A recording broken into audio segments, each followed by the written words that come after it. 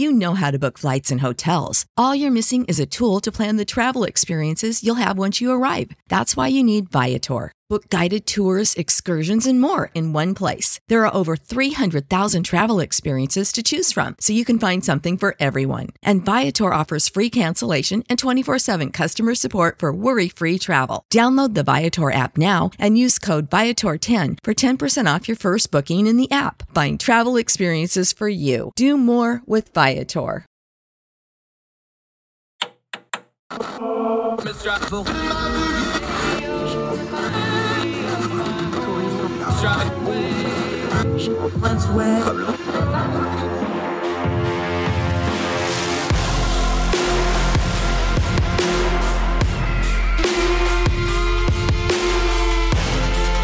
your host, Andrew Donaldson.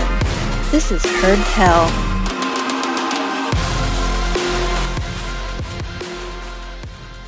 The streak continues. The most seen, most appearances, most knowledge, probably, because he's one of the smartest people on the planet. Dr. Michael Siegel's back with us. How are you, sir? Glad to have you back.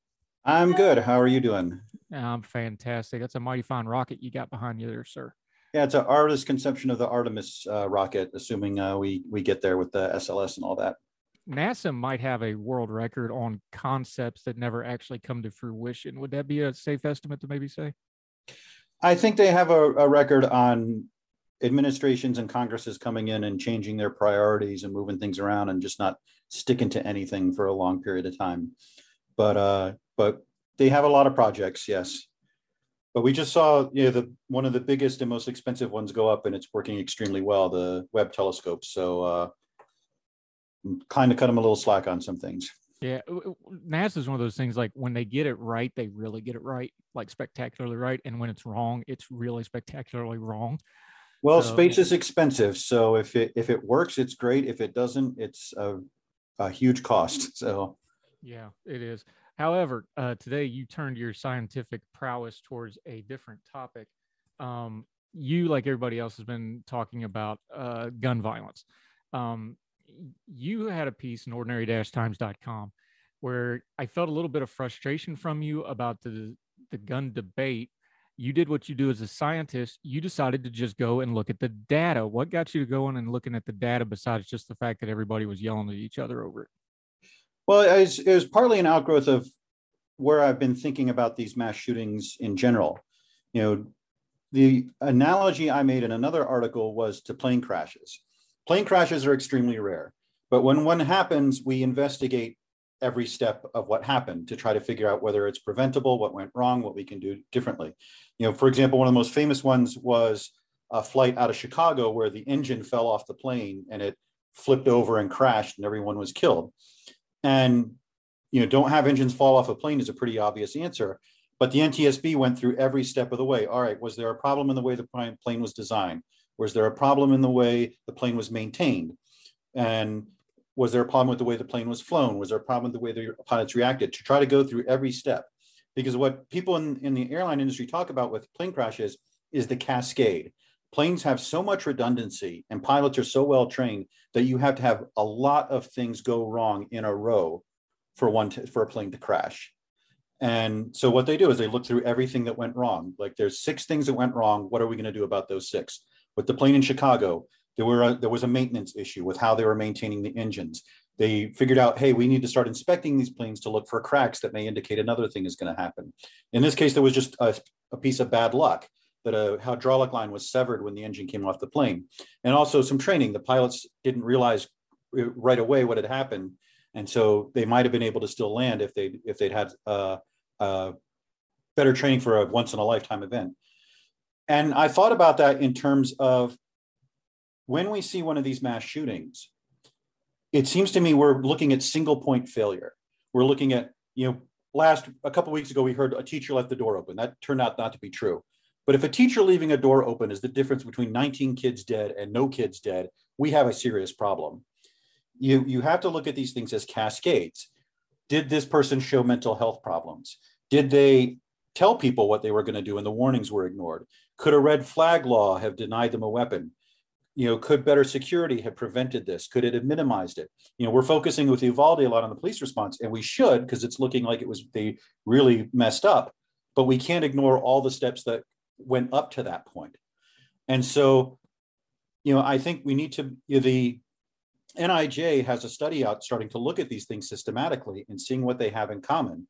And like one of the things they found is that half of mass shootings, the mass shooter leaked his plans. He told someone what he was going to do. He put something on social media saying what he was going to do. And maybe if we pay more attention to that, we can prevent one. And, you want to be careful with that. You don't want to do what they did in one city where they arrested a 10-year-old and perp walked him because he made a stupid threat. You want to approach these more organically, but we need to start looking at every step of the way. People say, oh, it's mental health. Oh, it's gun control. Well, look at all of them so that you build layer after layer of security that stands between someone who's disturbed and a bunch of dead people. And, unfortunately, these debates have a tendency to devolve into gun control because people, a lot of people say we need to get control of the guns. And the other side sort of responds with anything but guns. And I think those are a part of it. I mean, I have my biases. I'm very pro Second Amendment, but I think that has to be part of the discussion. Since the discussion tends to revolve around guns, when I looked at that, I found that a lot of people are making claims that the data don't really support, or even if they do support, they're kind of out of context and need a little bit more of a broad view to get to the actual point. And one of the problems with an issue like gun control, when you look at the data, you can always find a study that will tell you what you want to hear, because there are thousands of studies out there, and you'll always find at least one study that says this will work, or this will not, or this is a waste of time. What you have to do is you have to sort of look at the entirety of the data and try to pull the signal out of the noise. Now, there's been two groups that have done that. The National Resource Council in 2004 did a meta study of gun control, and their conclusion was we need more study. There wasn't anything really clear that jumped out from the data. And a few years ago, the RAND Corporation did another meta study, and they did find some things work. They found, for example, that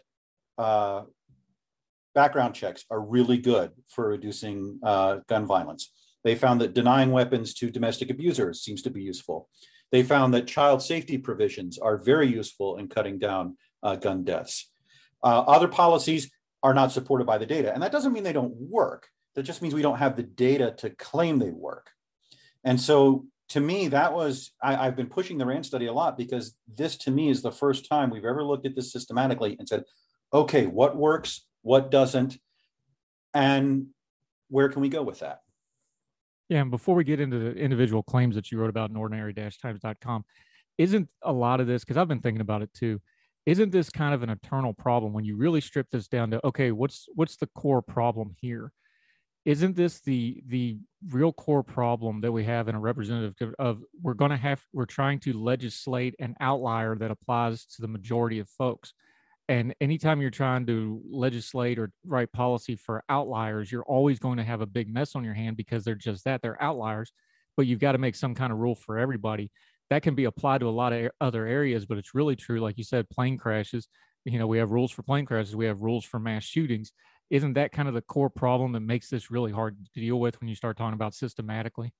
Yes, I think when you think in terms of policy, whether it's gun control, mental health, school security, when you think of that in terms of mass shootings, these things are incredibly rare. They're about 1% of gun violence. Now, I get into this in the piece that depends on how you define a mass shooting, et cetera, et cetera. But when we're talking about what most of us think of as a mass shooting as someone just getting a gun and blowing away a bunch of strangers, those are incredibly rare. The vast majority of gun violence is the day-to-day murders on the streets. And in fact, the biggest part of gun violence, if you want to call it that, is suicide. More people die from guns from suicide than die from killing other people. And, that's certainly something that can be addressed with mental health. I mean, you talk a lot about veterans issues. Veterans have a much higher rate of suicide than the general populace. And so that's been talked about a lot. Is there something we can do to prove, care for PTSD and so forth? But one of the things I like about the RAND study is it doesn't just look at mass shootings. It looks at all of these things. So let's say you enhance background checks. That might not prevent every mass shooting. It might only prevent a couple. But if that would prevent more homicides and suicides in general, then I think you can talk about that policy being justified. Yeah, talking to our friend Dr. Michael Siegel. Let's get into some of these claims. Here's one I've heard a lot. I was actually on British radio and media the day the shooting happened in Uvalde, and this one got thrown at me. The claim is other countries don't have this level of violence. What does the data actually say? I know we get that 12.12 to the population number thrown around a lot, but what does the actual data say? The data says that's true. We have a lot more gun violence than other countries. We're more comparable to countries that we would think of as being less developed than us. We have several times the amount of gun violence that other countries do. Canada, for example, has 2.0 homicides per 100,000. We have 6. Even countries like Iran and so forth have lower homicide rates than we do.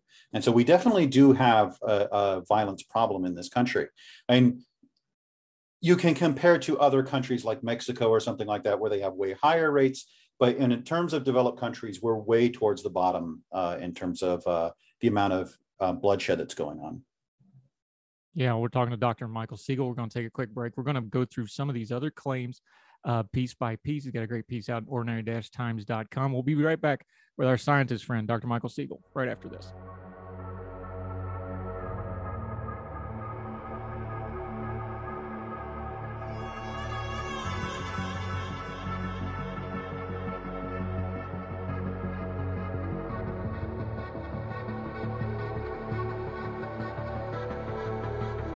When you need mealtime inspiration, it's worth shopping Kroger, where you'll find over 30,000 mouth-watering choices that excite your inner foodie. And no matter what tasty choice you make, you'll enjoy our everyday low prices, plus extra ways to save, like digital coupons worth over $600 each week. You can also save up to $1 off per gallon at the pump with fuel points. More savings and more inspiring flavors make shopping Kroger worth it every time. Kroger, fresh for everyone. Fuel restrictions apply.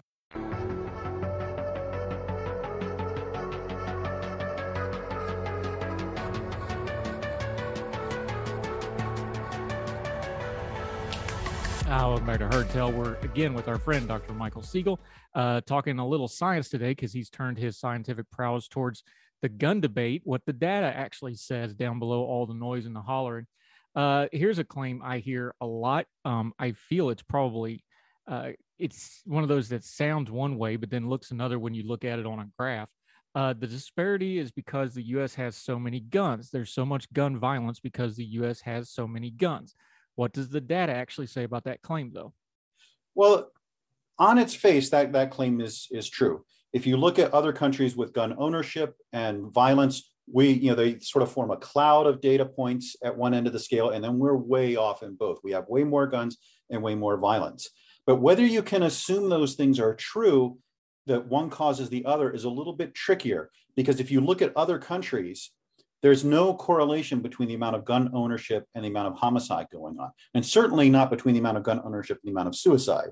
South Korea, for example, has a way higher suicide rate than us and a very, very low gun ownership rate. And that's because of cultural issues that they have that high suicide rate. So you have to sort of take those out. But if you look at other countries, just leave the United States out, and you look at whether there is a connection between gun violence and gun ownership, it really doesn't hold up that well. And so what you do is you say, well, other countries have low levels of guns, low levels of violence. The US is up here, therefore that's a connection. If you have one data point that's defining your relation, that's not really a relation. And I'm not saying that there's not a connection. There probably is, but that's not, you can't just say that without putting it into the context that we are an outlier in every sense of the word. We have way more guns than other countries. We have way more violence than other countries. We're sort of a data set of one compared to the rest of the world. And just some basic, if you're teaching a basic science class, a data set of one is always going to kind of be iffy when you're trying to make some kind of a conclusion, right? Yeah, if you have one cloud of data points and one outlier, you can't really draw a conclusion from that. And so, again, I'm not saying there's not a connection. I'm saying that when you compare us to other countries, that's a tricky conclusion to draw because the United States is its own thing. It's very different from other countries. All right, and here's with other countries, that gun ownership rate and the amount of murders going on is really not connected. All right, so here's another claim. We hear this one a lot. The violent places in the U.S. all have strict gun control laws. Now, on the face of it, I know this one because we hear it all the time. Usually they point at Chicago or somewhere like that. We understand they're meaning urban areas, but let's just take that claim on its face. The violent places in the U.S. all have strict gun control laws. What's the data say? The data says that's true, but it's also tricky to interpret what that actually means. That, for example, in Chicago, half the guns that are in Chicago are, when they're traced, come from outside of the state entirely. So yes, most violence is concentrated in cities, although we get a lot of in rural areas too. But guns are small, guns are portable. They cross state lines, they cross city lines. Many of the guns that are used for crimes are illegally owned anyway. So you can't necessarily draw a conclusion between those things. And if you look at things on a state level, you'll find that the states with the highest murder rate are red states. They're places like Louisiana, Mississippi, Tennessee. Illinois is barely in the top 10 in terms of murder rate. New York and California are much, much lower. And so you can't really say that places with more gun control have more violence, because when you look at things, it's not that clear at all that you have those things. Cities have a lot of violence. They also have a lot of trafficking of guns, of illegal guns, and so forth. So you could argue that maybe the gun control laws in those cities aren't effective at knocking down the violence. I certainly think that's a reasonable conclusion to draw, but you can't necessarily say that necessarily means that the two are connected. All right, here's one that I've heard a lot in the media lately. Mass shootings are happening more often. Now, I know one data point that makes that one a little iffy right off the top, but I'll let you tell the story. It reminds me of the old Clinton, well, it depends on the definition of is. But mass shootings are happening more often. Where do you find that claim when you go to look at the data? That claim seems to be true, but it depends a little bit on how you define mass shootings. A lot of the gun control advocates define it as, for example, the Gun Violence Archive defines it as where at least 4 people are shot. So if you have a drive-by shooting or some gang violence, that counts as a mass shooting. That's not what most people think about when they talk about mass shootings. Now, Mother Jones has been compiling a database for about 10 years where they define a mass shooting as having 4 more people dead that is not connected to the drug trade or robbery. So that's more of what we think of, where someone gets an AR-15, goes into a building and just starts randomly shooting. That shows that it has been slowly increasing for the 21st century, but in the last 5 years, it's just spiked dramatically. We are getting way more of these incidents where people just get a gun and blow away a bunch of people. And it's not clear why that's happening. That's kind of the scary thing. Now, there was an article written, I think, in the Atlantic about 5 years ago that talked about mass shootings as a kind of social contagion, that when mass shootings happen, people see they happen, that gives them the idea to do it. And there are online communities where people talk about these things and express admiration, for example, the Columbine shooters, and talk about, oh, I'm going to have the best methods, I'm going to have the maximum body count. And it's hard to know what to make of that. It's the internet. People talk smack on the internet. That's what happens. But this was pointed out 5 years ago that this was a social contagion and that things might get a lot worse. And I think when you make a prediction, things are going to get worse because this is a social contagion and things get worse, I think that's a good sign that there may be something to that. Continuing with our friend, Dr. Michael Siegel. Okay, here's one. Mass shootings, this is a claim. Mass shootings dramatically increased since the assault weapons ban expired. Now, the assault weapons ban, that was a Clinton-era initiative, 1994 to 2004. That was in effect. It was the brainchild of one Senator Joe Biden at the time, now President Joe Biden. He loves to tout this one because that was one of his signature accomplishments in the Senate. But is it true? Claim mass shootings dramatically increased since the assault weapons ban expired. What does the data say? I would say that's not really well supported by the data. We had plenty of mass shootings when the assault weapons ban was in place. Columbine was a mass shooting, and that happened while the assault weapons ban was in place. After the assault weapons ban expired, you did see this slow increase, but it was a very gentle increase. It's really in the last 5 years where things have spiked. Now, maybe you could say that's because the assault weapons ban expired. I don't think so, since it started about 14, 15 years after that. There are a few papers that make this claim that violence went up dramatically after the assault weapons ban, but the bulk of research and what's summarized in the RAND study is that the assault weapons ban had a low or minimal effect on violence. And mainly because most of the gun deaths, most of the gun violence in our society involve handguns or rifles, and handguns especially are just dominate. So assault rifles, even at the peak of the ban, were only a few percent, and even now are still only a few percent of gun violence. All right, here's another good one, just because of the way it's phrased. Claim all the studies show gun control works. All the studies never show anything. You can find studies that will say that smoking does not cause lung cancer, even though it's one of the most robust scientific results out there. Sometimes you get bad data. Sometimes, especially when you're talking about 50 states in this country with various gun laws, and especially because gun violence isn't monocausal. It's not just that guns drive it. There are other things that drive the amount of gun violence going on. And so it's very, very difficult to pick out what policy, what change is causing what thing to happen. And so I think that again, referring back to the RAND study, that's the most comprehensive one. That's the meta study. That's the one that tries to filter the studies, figure out which ones are garbage, throw those away, figure out how to weight them and so forth. And they do show some policies work. As I said, background checks, very well supported by the data. Other things, very well supported by the data. But they don't show that it has a huge dramatic impact. We have these sort of camps where some people want to say gun control doesn't work, and some people want to say if we had gun control like Europe, we'd have European violence rates. I don't think either of those hypotheses is supported by the data. There is evidence that some gun control works, background checks in particular, child safety laws, those things do seem to be supported by the evidence. But even then, that doesn't show that if we pass those kind of laws, we would get down to European style gun violence. Now, there's a couple more in this that you wrote about these different claims. I'm going to skip down to the last one because it's one we hear a lot because, we have time limits here. Australia banned miniguns and their homicide rate went down. That's the claim. What does the data say? This is true, but you have to look a little bit at a different picture. After Australia had their big gun ban and buyback of guns, their homicide rate dropped 40% over the next 10 years or so. But that happened everywhere. The United States saw a 60% drop in homicides. The UK saw about a 50% drop. France saw a huge drop. Every developed country from the mid to 90s to the early 2000s saw a huge drop in murder and gun violence and crime overall. No one really knows why that happened.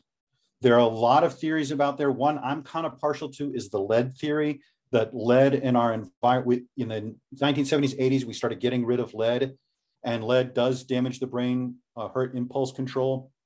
And so one of the hypotheses is that as the amount of lead dropped, the people's ability to think through the consequences of their actions, violent tendencies were diminished, and that was happening worldwide. I'm not completely sold on that hypothesis, but it is one that a lot of people put credence to. But yes, Australia saw a drop in crime. Everywhere in the developed world saw that same drop in crime. Australia was not an outlier. They didn't see a way more drop in crime than the United States did. In fact, they saw a little bit less than we did. So your correlation is not causation. Just because you do something does not mean what follows is connected to it. Sometimes it is. It's a good place to start. But when you put Australia's crime stats in context with other countries, it really doesn't show a dramatic impact. So to kind of wrap all this up with our friend, Dr. Michael Siegel, one thing we do know all of this data says, although it's desperate data, it does all say that there's not going to be one single piece of gun legislation that fixes all of our problems with this mass shooting. Is that accurate to say with the data that you're seeing? I would say that would be very accurate. I would say that there seems to be evidence supporting improving the background check system.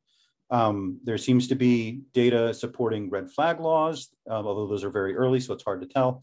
There seems to be data supporting child safety provisions. But, again, think of it as the airplane crash model. we're trying to put layer after layer after layer that goes between someone and committing a murder or committing a suicide for that matter. And so we can't think of this as a one size fits all. We can't think of this as this one policy is going to solve this problem, or even this group of policies is going to solve this problem. We have to think of this as step after step. It is mental health. It is, possibly gun control. It is better security. It is looking for warning signs. It is better monitoring of social media. All of those things combined will help. The analogy I used in the piece was that, a single thread of twine won't hold up a basketball, but if you wind enough together, you can hold up a piano. One policy is not going to drop our huge rate of homicide and suicide, but a whole bunch of policies in different areas that work together, that put layer after layer between someone and a death, I think those can help. Yeah, and it goes back to what anytime you have systemic cascading failure, there was a whole lot of accountability that wasn't done ahead of time, which is a big part of this. We're seeing this with the police in Uvalde, but like even the Buffalo shooter, the background check system as it is, a lot of the times these guys go through even with the background check. So a lot of this, I think they need to just work on what they've got to start with, which would be easy enough to do. Dr. Michael Siegel, always appreciate your time, sir. Let folks know where they can find you. This piece is up at ordinary-times.com. We'll make sure to link to it, and let folks know where they can find you on your social media and follow you for all your great space hot takes and your YouTube channel, which is a ton of fun. I'm at ordinarytimes.com. I'm also at, if you go to Hal_RTFLC on Twitter, you'll find my Twitter feed where I have links to my videos and Ordinary Times pieces and all that. And that's where you go. Great stuff, my friend. Always appreciate you. Good job on this data stuff. Always appreciate you breaking down. It's so good that even I can understand it. You do good work, sir. Appreciate your time. Thank you for having me on. It's always a pleasure. Anytime, sir. Thank you.